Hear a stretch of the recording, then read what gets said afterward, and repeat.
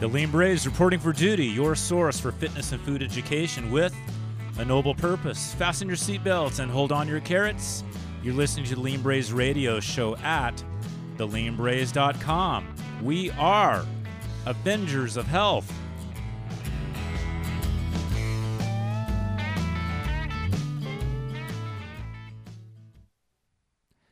Welcome, Braves. I'm Ron Jones, and I'm back with Dustin Riptoe and Anna Carrington. And we're here in the Lean Braves show to talk about a show I have entitled Teaming for Strength. And if you listen to the first show with Dustin a few weeks back, he was lining up for a kidney replacement, and Anna stepped forward and decided to make that donation in quite a humanitarian effort. And what's unique to this teaming is that they both came from a strength coaching environment, both members of Strong First, which is a strength certification organization, education group. And I'd like to welcome Anna for the first time. Thanks so much for joining us. Thank you. I'm glad to be here, Ron. Yes, and Dustin, it's really nice to have you back after that first show. I mean, you were way more relaxed about it than I was, but you had a you kind of get used to that living at that tip and that edge after a while. Right. And I thought it was a very different type of show, very helpful for people to listen to that. And we oftentimes talk about strength as what we can lift and press and pull, and this is just a completely different level of strength. And I'd like to, this is one of the few shows, I was thinking about this today, both of you, that I don't really know how to guide the show because it's such a unique topic. But something came to mind I'm going to share as a way to kick us off today. And it comes out of historic PE, which I study quite a bit. And it comes from the French system called the natural method by Georges Hébert. And around 100 years ago, he was a military physical educator, and he had a motto, and it was, be strong to be useful. And that's what this reminds me of.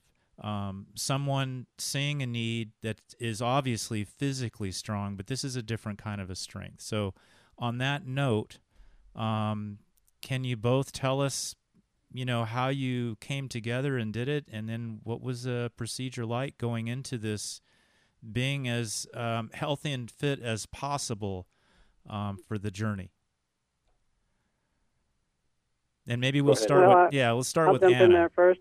Yeah. I can say that being healthy makes a huge difference. I mean, you never know really how you would have been not going in healthy, but right. I've come through it very well, and I know that being in good shape makes all the recovery easier. It makes the complications less likely to occur, and the biggest thing I noticed was just being strong. I could hold myself up a whole lot better. Once my incision was like basically the front half of my body on the right side. But as soon as I sat up on that second day, my strong back muscles held me up, and I had no problem sitting or walking, and then even coming back to work 3 weeks afterwards, sitting all day is not a problem. Wow. Now, did the this is a good point. Did the nurses and physical therapists comment on that? Because most people, I would imagine, coming in for this aren't nearly as fit. Yeah, they just seem, impressed in general, but it's hard to see I'm sure everybody's different, so it's hard to see what exactly they expect to happen. Right. This is what does happen. Right. Yeah, I laugh because I think they, I don't know if impressed is the right word, but they were surprised maybe, because there was lots of advantages. One thing is neither one of us had all the staples or external bandages that is frequently required, and they just used glue. So they were able to use internal sutures and glue. So like even our scarring is minimal and healed well in both of our cases so far. And in my case, I had drains, which is like just a tube that was inserted in to get all the excess fluid from surgery. And like typically it's 2, sometimes 3, and I was able to get away with just having 1 drain in. Now, is that because of your abdominal viscera and musculature being stronger on both of you? You had more like nature's girdle going? I don't know if that's the reason, or it was just the lack of belly fat. The lack of excessive abdominal fat. Yeah. Right. Yeah. That's interesting. Um, what possessed you, Anna, to do something like this? Like I'm having a hard time getting my head around that kind of stepping forward. You know, we live in a culture today that oftentimes observes as spectators, but very seldom takes appropriate action. Mm-hmm. What's your background, and what led you to have that kind of strength? Well, I'm sure that I'm, as you described, a sit back and watch kind of person when it comes to a lot of things. You know, I'm not the person that rescues animals and fosters children. And, you know, I just saw that this was that thing that I can do. I had a good setup for it because my brother is a nephrologist, so he had told me all about living donation a few years ago. And I remember thinking, you know, when we had the conversation, that's really cool. I might be willing to do that someday. And I was thinking family, you know, most likely. And then, so last year I heard about Dustin's situation just through Strong for Earth and through mutual friends, and was kind of aware of it, but I wasn't like triggered to action until January in a local news story that aired here in Mississippi about a cashier that one of her customers' wife was on dialysis, and she was talking to the customer that she knew from the store, and just somebody in her community, but she'd never met the wife, but she said she found out she needed a kidney, and she said, I'll give her one of mine. And it was just such an inspiring story. And as soon as I saw that story, I thought, I can do that. And I know somebody needs a kidney. I know of somebody. I've never met Dustin, but I know plenty about him. You know, everybody speaks highly of him. I know somebody in my community. So so I looked on the support page that I had remembered seeing people share. And right there, like within a few days prior to me looking at it, Beth is the support page coordinator. She had posted, he needs a kidney. You know, she just put this very, very clear post on there that everybody's been very supportive. We've done fundraisers. You know, the emotional support is there, but he needs a kidney if anybody can do this. And I thought, okay, it's time. It's time for me to step up. Wow. I started the process. That was January 3rd. And it's a very long process. I mean, we expedited it as much as possible. Had a few, you know, stumbling blocks along the way with the one transplant center closing down and a few other things. But it generally takes about 6 months, and that's what it took to get to surgery day. Well, that was one of my questions and kind of inquiries. Like, you know, it's one thing to say, "Oh, I want to do this," but it's another thing to clear all the hurdles and the testing and the. I mean, what are very thorough. What are the chances, like, if somebody, I mean, I don't even know if there's a percentage on this, but somebody wants to donate a kidney in this case, what are the chances of it being okay for that person to do it? Is it 10% or 1% or 50%? It kind of depends who you count, as you know, as far as entering the process and getting all the way through to the end. I've heard 1 in 20, and I think that's probably about right as far as the number of people that initially express an interest and the number of people that actually get to donate. Okay. First, there's a pre-screening process to make sure you don't have diabetes or cancer or, you know, two things that would rule you out initially. And you have to have your health maintenance up to date, your you know, annual tests and whatnot. Right. And then you have to do the blood match, which is actually 3 parts to that: blood type, a cross match, and an HLA tissue type match. Now, going into we did that in about March. Okay, going into that, you cleared like let's say the mechanical hurdles, right? The physiological hurdles. How did you prepare? In other ways, like did you alter your hydration levels, your diet? Did you change your training protocols to help your kidney be more ready? How did you do that? Not really. I mean, I just kept training what I was doing. I did go off of the high protein. I've been doing mostly barbell training in 2018, and I kind of transitioned back to kettlebell a little bit more and brought my protein intake down. I was at 155 grams a day, so down to about 100 to 120. Yeah. So more moderate level. But other than that, no, I didn't really change anything. I just tried to stay in as good shape as I could. Checked in with my brother frequently. What do I need to do to optimize this? And he would tell me, and he just basically said, just keep doing what you're doing. Okay. Well, it's good to have a brother that's a nephrologist, you know. Now, Now, Dustin, what did you do as you went in? Did did you change your diet, or were there certain things that you really need to do to optimize the ability of the body to accept the donor organ? Mainly with being in that disease process and being in dialysis, my goal was just to have the simplest and complicated dialysis schedule I could, Mm-hmm. which for me meant, and this is not a recommendation, but this for me meant a lot of carb regulation to keep the water weight off, because Oh, okay. because when you're in dialysis, you basically become a sponge, right? And you absorb water. That's why that's why you have a limit of how much hydration you take in a day. Like mine was, it starts off as 24 ounces, which is not much. Wow. And I got mine moved up to over time to 32 ounces because I was still urinating, which is a rarity for people on dialysis. And Wow. so I was able to move it up over time, nudge it forward.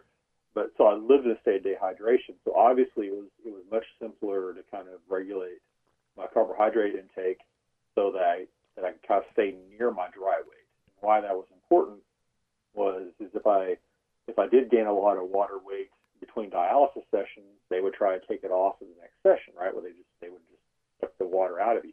And so then you get really sick, as you can imagine, Yeah. fat loss and stuff like that. And, it's not uncommon for people to lose, 10, 12 pounds in 3 hours sitting in dialysis chair, right?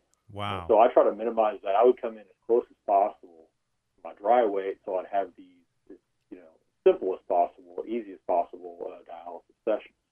So I was navigating that immediate need, and then just focused on food quality, of course. Not really thinking about my health, is my nutrition affecting my transplant? Because I was really focused in the moment there, but that was a big portion of it, I'm sure. Dude, I mean, how do you? Because I know you're training through this. I mean, you're exercising. How you live in Tulsa? It's hot there. How do you even get through any exercise when you're limited to 24 to 32 ounces of water? Yeah, like I discussed before, I think on our last podcast, it was very much GTG kind of sessions, grease the groove, Right. very much skill focused sessions where there wasn't probably a high metabolic load, but a high skill and neurodevelopmental load. Mm-hmm. Trying to figure out how to do things better and really dive in at that level.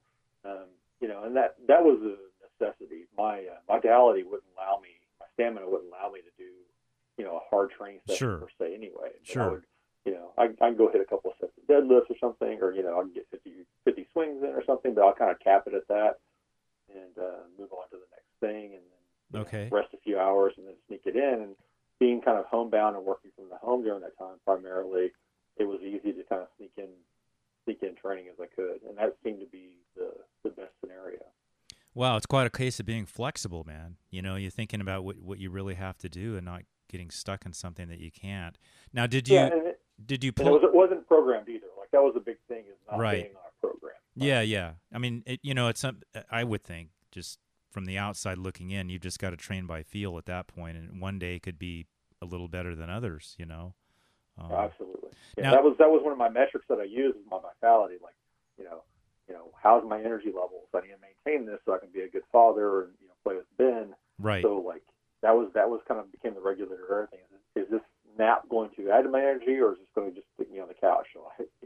So I'd regulate that. My training's now is the time to express it, or is it time to preserve it? So I'd work under that little simple mantra all the time. Right. I mean, I can't even imagine, but it would sound like, if you didn't hit that just right, you could really wipe yourself out for maybe a few days, Yeah, and certainly if I trained a little hard and drank a little too much fluid or ate a little too much food because of it, then I certainly paid the price the next session, next dialysis session.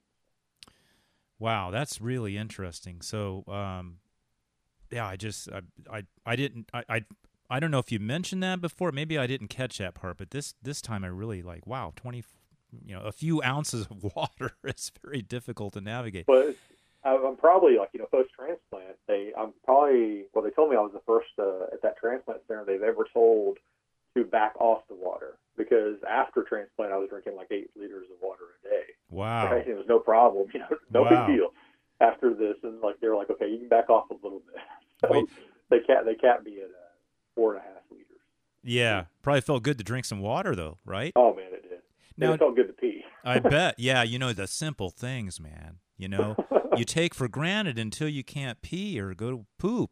I mean, it's crazy. Now, did because you mentioned the neurological stuff, did you pull back into your Z Health neuroscience background and just kind of think along those lines when you were training? That might have been a little helpful? bit. I really stayed with that GTG model. I did do some DGAM. I did some dynamic joint mobility. Yeah. But really, I was just focused on skill and getting as clean as possible in the movements I could.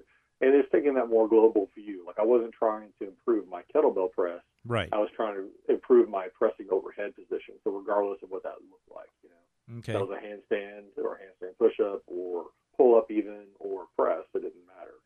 It was all the same. And this is a good little spot for both of us and Anna, all three of us, to pull back and say, there's such a value for not talking about the kidney thing right now, but just like really high quality training and what you can get out of that per minute that you put into it. I don't know if a lot of people, the general public, understand the emphasis or the benefit of really high quality training because you can maintain quite a bit and get a lot out of just a few minutes a day. I was talking to my daughter about this today. She's 16 and has a little foot injury she's kind of nursing through, and just getting her dialed in some really clean single leg balance type drills, with very good foot posture. Would you like to mention something about that, Dustin, and what you kind of were able to maintain through that? Yeah, certainly. I mean, with that, and I was still leaking a bit of muscle despite myself and losing quite a bit of weight despite my efforts. But the quality of movement stayed very, very high. I didn't have much stamina, as I mentioned, but sure. My lifts stayed basically the same. My level of strength, gross strength, remained basically the same. But there was so much potential. I felt like I was building that when I do get back to training, which I'm still not back yet. I've still have a few more weeks before I'm allowed to. Right. But when I do get back to training, that I should be able to increase the volume, increase the load, and increase the intensity, and gain that benefit from it. Right. Just turn all things to my advantage. Like I was forced to focus on my, pure skill development. So great, let's make the best use of that. So when I do get to return to a more mundane training model, then I should be able to excel. Would be my hope. Right? And how did that? We were talking about that yesterday as the time of rapid gains. So we have to start back from very light, and then we can rapidly progress. Right. So that's kind of where I'm at. Right. Dustin, how did that emphasis on the mastery affect your mental attitude going in? Because that was something you were able to control. How did that change how you thought? I don't know if it changed how I thought, Ron. I think that's just who I was. I mean, I think it just brought forth the best part of me. Okay. I love this mastery mindset. I think we're a little enamored with our culture of like hacking, right. biohack this, biohack that. And I kind of, with the martial arts background, traditional martial arts background, I still kind of crave this like long path to mastery and being okay with that. Right. Like, take a simple thing and do it very well. And so I think it just fits me very well. Like it wasn't like, oh no, I have to do this. It was like, oh, this is what I'm doing. And it's also that long-term view. And it fits well with that long-term vision of like, how do I want to be? And, my vision was very clear. Like, I want to roughhouse play with my grandkids. And considering my son is 5, right. I've got a long way to go. So, like, that's part of it. I'm taking that long-term view to get there. And so it was very, I won't say easy, but I will say simple. Right. It's a very simple decision. I did a show last year, Frank Ferencic, he wrote a book called The Art is Long, and it's basically what you're talking about. Like, there are no real fast tracks to, this discovery and mastery stuff. Don't be fooled by that. Now, Anna, as you come out of this, what's your mindset for training, and where will you begin, and how will you begin? Do you have a plan yet? I started back to the gym 2 weeks ago, and just to kind of get back in the habit. And so far, just doing movement practice. So I'll do Turkish get-ups with no weight. Well, it started with no weight, then I went to a 4-kilogram kettlebell, and then a 6-kilogram kettlebell, and then an 8. So I was just slowly working my way back, and just making sure that I move correctly. Slowly. I'm not doing anything fast like ballistic kettlebell swings or anything, but Right. But that's my goal, is to work back to that. I like to use heavy kettlebells. I like to do long sessions of what one of my past coaches, Al Ciampa, calls A plus A, lactic plus aerobic. So we do like 5 heavy snatches, and I usually use a 24 kg, and then rest for a minute, and then do another set of 5 snatches, and then rest, and we might keep that up for up to an hour.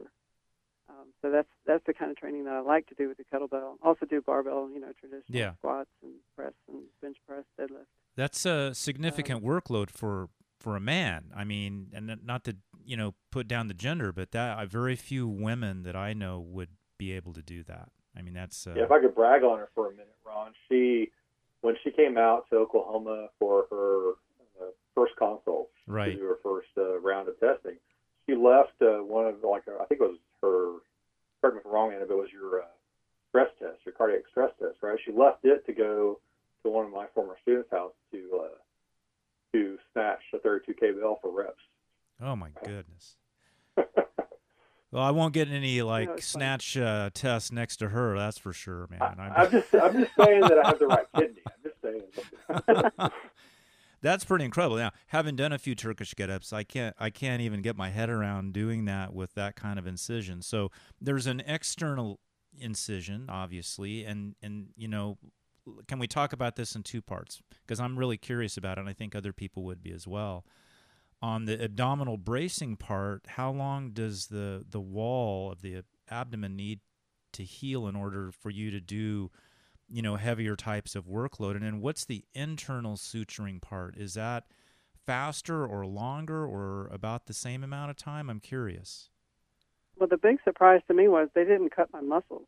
I mean, I had most of the time for a donor nephrectomy, they do a laparoscopic, and usually they take the left kidney. Well, in my case, they decided to take the right kidney because there was a little bit of a size difference, and they make sure to leave the donor with the larger kidney if there is any appreciable difference. Okay. Unfortunately, both of mine were good size. So deciding to do the right side, you've got the liver and the colon, I guess it's a little more complicated. So they did an open surgery. So they did the incision, through the flesh layer, and then they just pull the muscles aside and go under them and have to go way back to get to the kidney, but basically didn't cut the muscles. Oh, that's really fascinating. So the main thing that has to heal is that fascia, that abdominal wall, and that's why you really want to stay with the weight limit guidelines in those 6 weeks to make sure that heals and you don't end up with an incisional hernia where right. The inside comes out. So okay. So I'm definitely adhering to that. I don't want that to happen. But the muscles themselves work pretty well and seemed it's a little bit numb still on the right side, and maybe that rectus abdominis isn't quite working right, but I have confidence that it will soon. Yeah, well, that was one of my questions because we know now, of course, maybe back in the day they did too, like hundreds of years ago, who knows, but the fascia is quite neurologically active. So how did that affect the muscle firing? And you said, what was the rectus abdominis wasn't quite on yet, you said? Yeah, it could very well be that. I just today emailed the coordinator to see if I could get the actual surgical report because I'm super curious about all that stuff, but I'm not medically literate, so I'll have to get my brother or somebody smart to interpret it for me. Yeah. Well, that's really interesting. So just right now, just light body weight movements, real light load weight, things that just kind of move the whole body, and also not in the sagittal plane, which for people that don't understand that language, it's not just straight back and forth. You're also twisting and turning a bit, keeping your joint mobility up. That's good. And have you changed your post-op diet around or hydration levels, or are you just kind of back to what you're doing? A little bit of hydration. They want to make sure you stay hydrated to make life easy for the one kidney, because the kidney has to pick up the slack, and it will grow a little bit, so you end up with 70-75% of previous function, which is plenty. Most people have a lot of extra capacity in the kidney. So I didn't know that. With one. Wow, that's fascinating. The body adapts, right? Yeah, you only need one. Hmm. And so extra hydration, no dietary changes at all. I mean, they give different guidance on protein. They basically say don't go crazy with protein, but Right. you can eat a normal Yeah. amount. So While she was in And Oklahoma, she did discover Brahms ice cream, though. So there was that dietary. Oh yeah. She's probably Fortunately, I don't live in Oklahoma. probably earned it at this point, So Yeah. long term, if we're looking out like 1 or 2 year range, I'll start with you, Dustin. What do you predict you'll be able to do? I don't know if you can compare it to what you did before or what you want to do, but how is this going to affect you versus someone that hasn't been through this, or will it? Or I don't know. I'm curious. I'm curious as well. I'm really curious what comes forward. I'm not expecting, even in that moderate term distance, that I'll have any limitations in strength. I think I'll be back. I'm 43. I think by 45, I hope to be the strongest I've been in my entire life. Hmm. And so, and I'm okay with that. So, Yeah. Relative to body weight, I'm a much smaller animal now than I was Right. earlier in life. But Well, and that's okay too. Yeah, that's probably a little less load on your kidney, not to carry all the extra mass. Yeah. But that's fine. That's fine. Well, and we also know that strength of weight is king. So, can you be stronger for the pounds that you do have with your, more advanced, more educated training? Because I don't know about you, but 10 years ago, what I was doing is much different than what I can do now, even if I don't want to do it. Although I don't do as much strength training now as I did a few years ago. I've been just doing more running and restorative stuff, and that's kind of my place where I'm at right now, and I'm okay with that. Now, Anna, do you project any real changes looking out a year or two? Or do you think you're going to be able to go back to pretty much what you were doing before, other than some little dietary tweaks? Yeah, I think I'll be able to do exactly what I could do before. I'm also a cyclist, so I usually ride, 30 to 50 miles on a weekend ride. Uh-huh. I did my first bike ride this past Sunday. Felt just the same. Wow, that's amazing. Just stamina's down just a little bit, but it was did 19 miles instead of my usual 30-something. But yeah, I think I'll be back to that very quickly. And yeah, the only change, long term, is they say to avoid NSAIDs. So instead of taking Motrin, right. I have a ache or a pain, I take Tylenol. Okay. That and staying hydrated are really about the only things wow. that I'll need to do differently.